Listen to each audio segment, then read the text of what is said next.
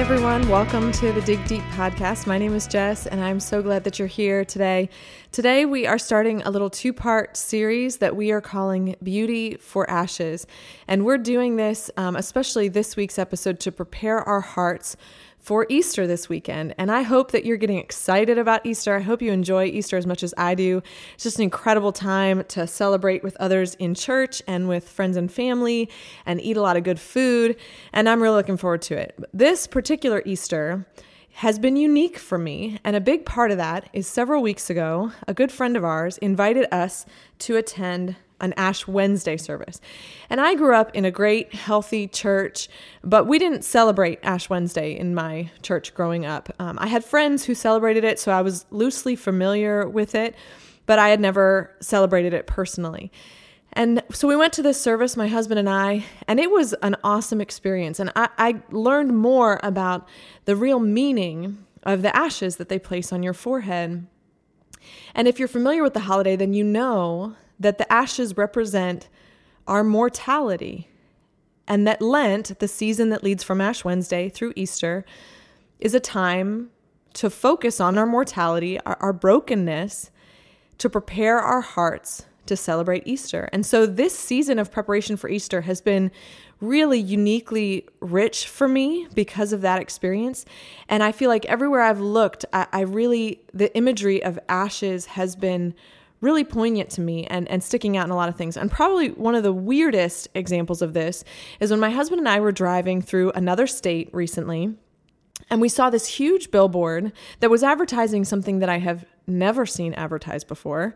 And in big, bold letters on a very plain billboard, it was advertising simple cremations, $650. And then there was a phone number.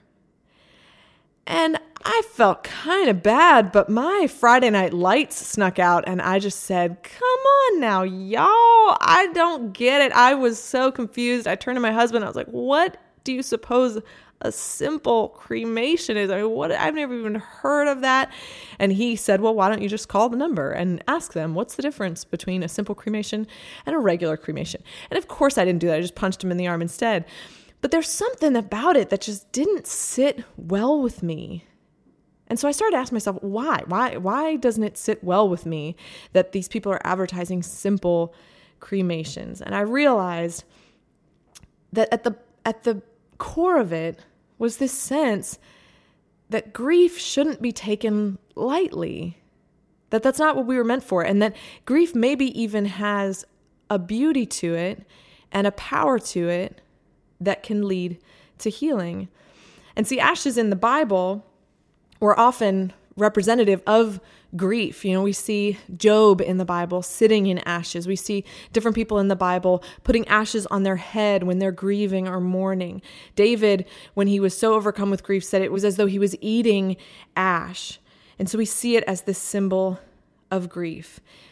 And so as I've been preparing for Easter this season, I just want to share a little bit of that with you and encourage you to focus over these next few days as we prepare to celebrate on our mortality and the hope that we have for more than that in Jesus. So our title for this series comes from Isaiah chapter 61, verse 3, which says, "To all who mourn in Israel, He will give a crown of beauty for ashes, a joyous blessing instead of mourning." And so over these 2 weeks, we're actually going to address two different types of grief. Next week, we're going to look at the things that we grieve that are simply the consequences of us living in a broken world. So these are the things like the painful diagnosis or the bad news or hearing the words, "You will never have children," things like standing at the grave of a loved one. These are the things that are just symptoms of this broken world that we live in. And I am excited and honored to interview two dear friends of mine who have a story of the grief that they've experienced in the consequences of this world and this life, but also the incredible beauty that God has made out of it. So I'm really looking forward to that. So next week, we are going to talk about the grief that we experience because the world is broken. Today, I want to talk about the grief we experience because we are broken. So as we prepare to celebrate this coming weekend the God who defeats death, the God who can make beautiful things out of ashes, we're going to look closer at maybe a strange part of the Easter story that actually focuses on how two individuals grieve, specifically how they grieve Jesus' death while they await his resurrection. So if you are listening and you're not familiar with the Easter story, Jesus, the Son of God, lived a perfect life, but he was arrested, wrongfully convicted, sentenced to death, tortured, and then crucified on a cross. And once he has died, this is where we pick up in the story in John chapter 19, starting in verse 38. Afterward, Joseph of Arimathea, who had been a secret disciple of Jesus because he feared the Jewish leaders, asked Pilate for permission to take down Jesus' body. When Pilate gave permission, Joseph came and took the body away. With him came Nicodemus, the man who had come to Jesus at night. Both of these men, it's important to point out, were Jewish religious leaders and members of the high council. We're told that Joseph here, it says right in the passage, he was a secret follower of Jesus. And Nicodemus, you may remember from John chapter 3, the famous chapter that says, "For God so loved the world that he gave his one and only son." Those are Jesus' words to Nicodemus. So Nicodemus had sought Jesus out at night in secret. And we get the impression that both of these men, although they were prominent Jewish leaders in their community, were secret followers of Jesus. But in this act, they step out of that secrecy and affiliate themselves with Jesus by asking if they can prepare his body. And in John chapter 12, we're told that among the people that followed him, there were several Jewish leaders, but they wouldn't admit it, it says in John 12, because they were afraid the Pharisees would expel them from the synagogue. So here we find these two unlikely men, members of the Jewish high council, stepping forward to give Jesus a proper Jewish burial. And that's what they do. In verse 39, Nicodemus brought about 75 pounds of perfumed ointment made from myrrh and aloes. And that's not traditional for just any Jewish birth. That would have been reserved for someone who was wealthy or even a king's birth. Verse 40, following Jewish burial custom, they wrapped Jesus' body with the spices in long sheets of linen cloth. The place of crucifixion was near a garden where there was a new tomb never used before. And so, because it was the day of preparation for the Jewish Passover, and since the tomb was close at hand, they laid Jesus there. And this final sentence might not strike us too deeply in our modern context, but there is so much significance to the timing of these events. See, Jesus was crucified on the Friday leading into the Sabbath, but not just any Sabbath, the Passover celebration. And to give you some context on what Passover was celebrating, if you're not familiar, in Jewish history, there was a time where they were enslaved by Egypt.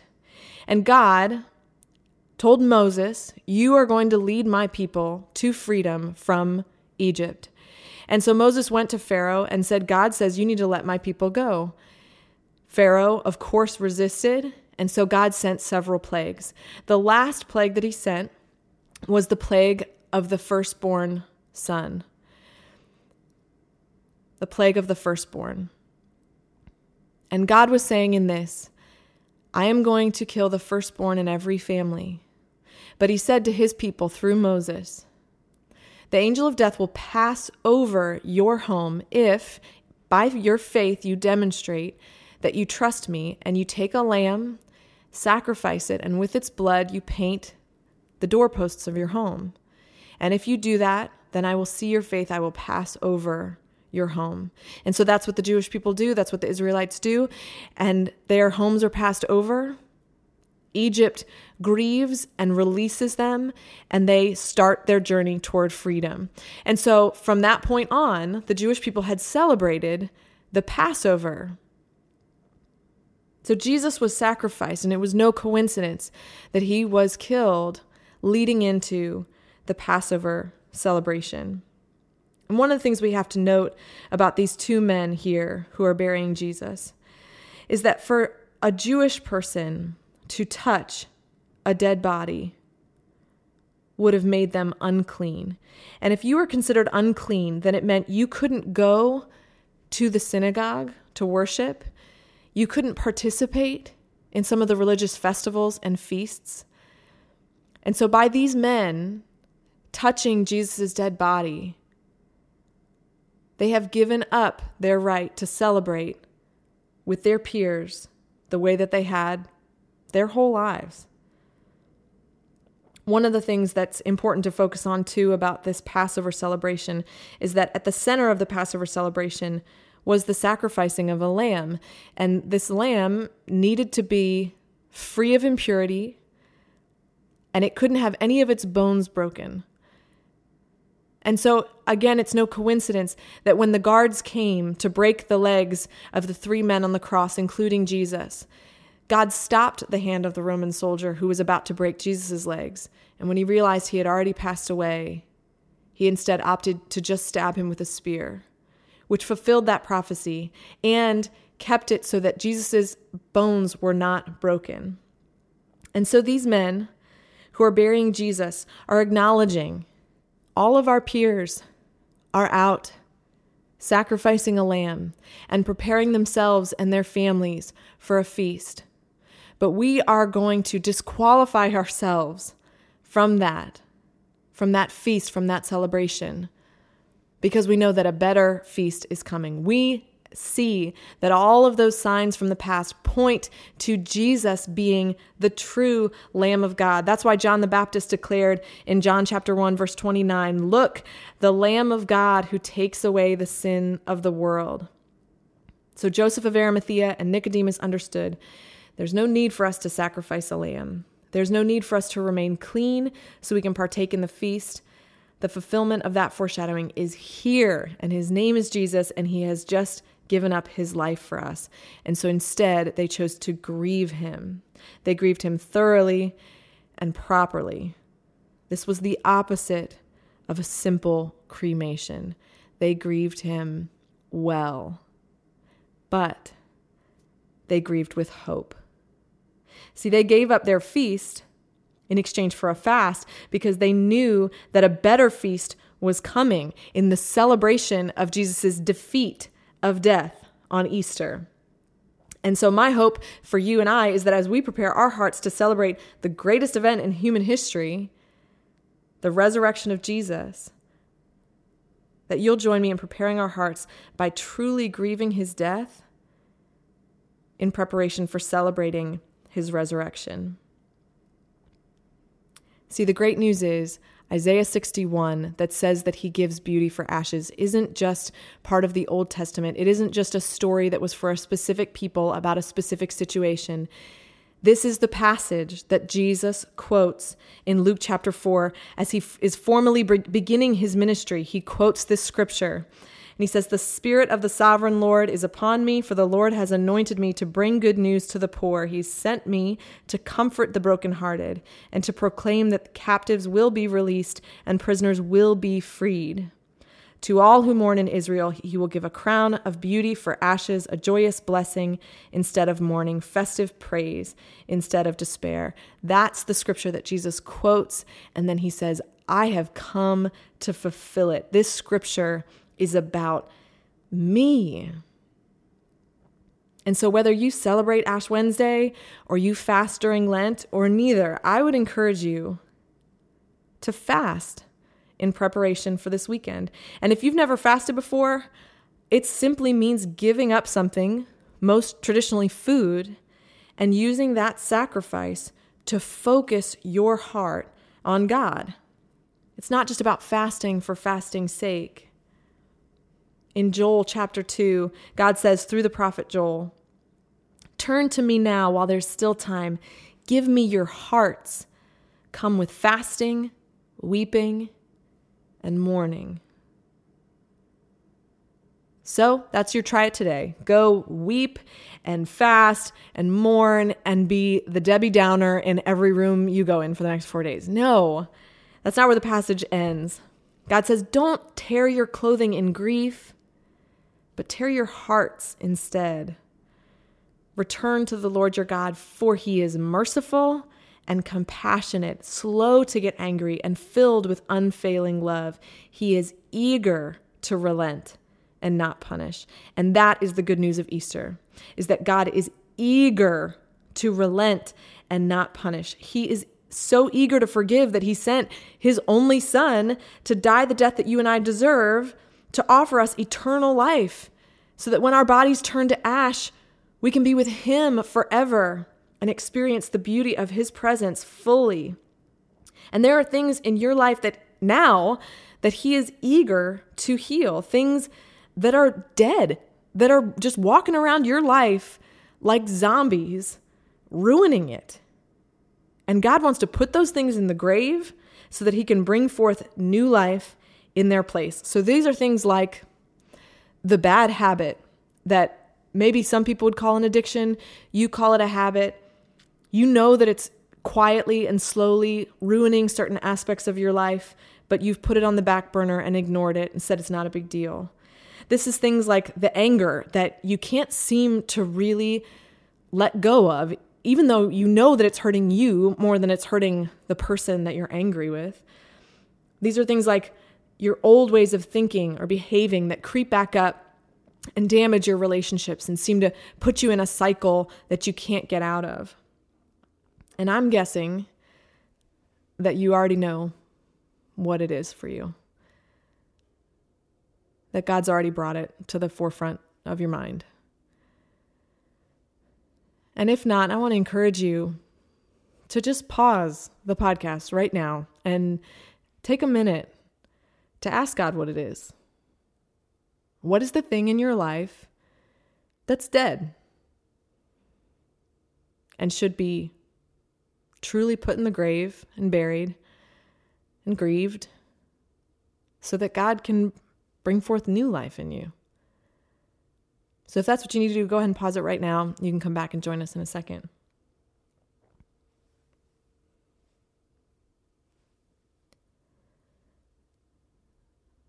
The final step in the grieving burial process for Joseph and Nicodemus is that they placed Jesus in a garden tomb. And I don't think it's a coincidence that at the end of our passage in Isaiah 61, the end of verse 3, says, "In their righteousness they will be like great oaks that the Lord has planted for his own glory." It's no coincidence that Jesus was buried in a garden and that he was laid in the ground in the spring. And it's no coincidence that the passage that Jesus quoted on his first day of ministry tells us that we weren't meant for ashes, that he has beauty that he wants to give us, both now and for eternity. And a broken heart is like broken up, fertile ground for God to work and plant seeds and bring forth new life if we invite him in, tear our hearts open, and let him be our Lord and our leader. That's who he is. That's what Jesus is all about. He's in the business of taking our ashes and giving us a crown of beauty in its place. So your real, try it today, is to consider a way that you can fast sometime between now and Easter Sunday. And use that time to let God kill off things in your life that he wants to kill off. Because he made you for something better than that. And he wants to give you life, real life, and not just for eternity, but for now. And so you can choose to fast in any number of ways. You could skip a certain meal every day this week, or you could fast from food for a whole day. you may want to unplug from TV and social media and movies and focus your heart on the Lord these next few days. But remember that God is not pleased by fasting for fasting's sake. He wants your heart. He wants us in a healthy way to grieve our sin, to grieve our weakness, and then to look to Him for the hope that makes all things new. Because He wants to give you freedom. He's eager to relent and save you. He wants to give you life. He wants to take your ashes, your brokenness, and give you a crown of beauty that'll be a picture to the world around you of just what Jesus is capable of. 1 Thessalonians 4:13 reminds us that we don't grieve like people who don't have hope. We grieve with hope. And our hope is founded in our celebration of Easter because we serve a God who defeated death and offers us life both now and for eternity. So I hope that as you celebrate Easter this weekend, that you are able to fully appreciate and celebrate the resurrection of Jesus in a new and incredible way. And that as you prepare your heart for that this process of fasting brings things to the surface, areas of your life where God doesn't want you to settle for the status quo anymore, doesn't want you to let that dead thing roam around anymore, but He wants to replace it with something beautiful. He wants to give you life. And I do hope that you'll come back next week as I interview my friends Josh and Jen Smith, who just have an incredible story of being handed circumstances that led them to grieve, but then now being able to step back and celebrate the beauty of what God has done in and through their lives and their family. So I hope that you'll join us for that next week. Have an incredible Easter, and we'll see you next week.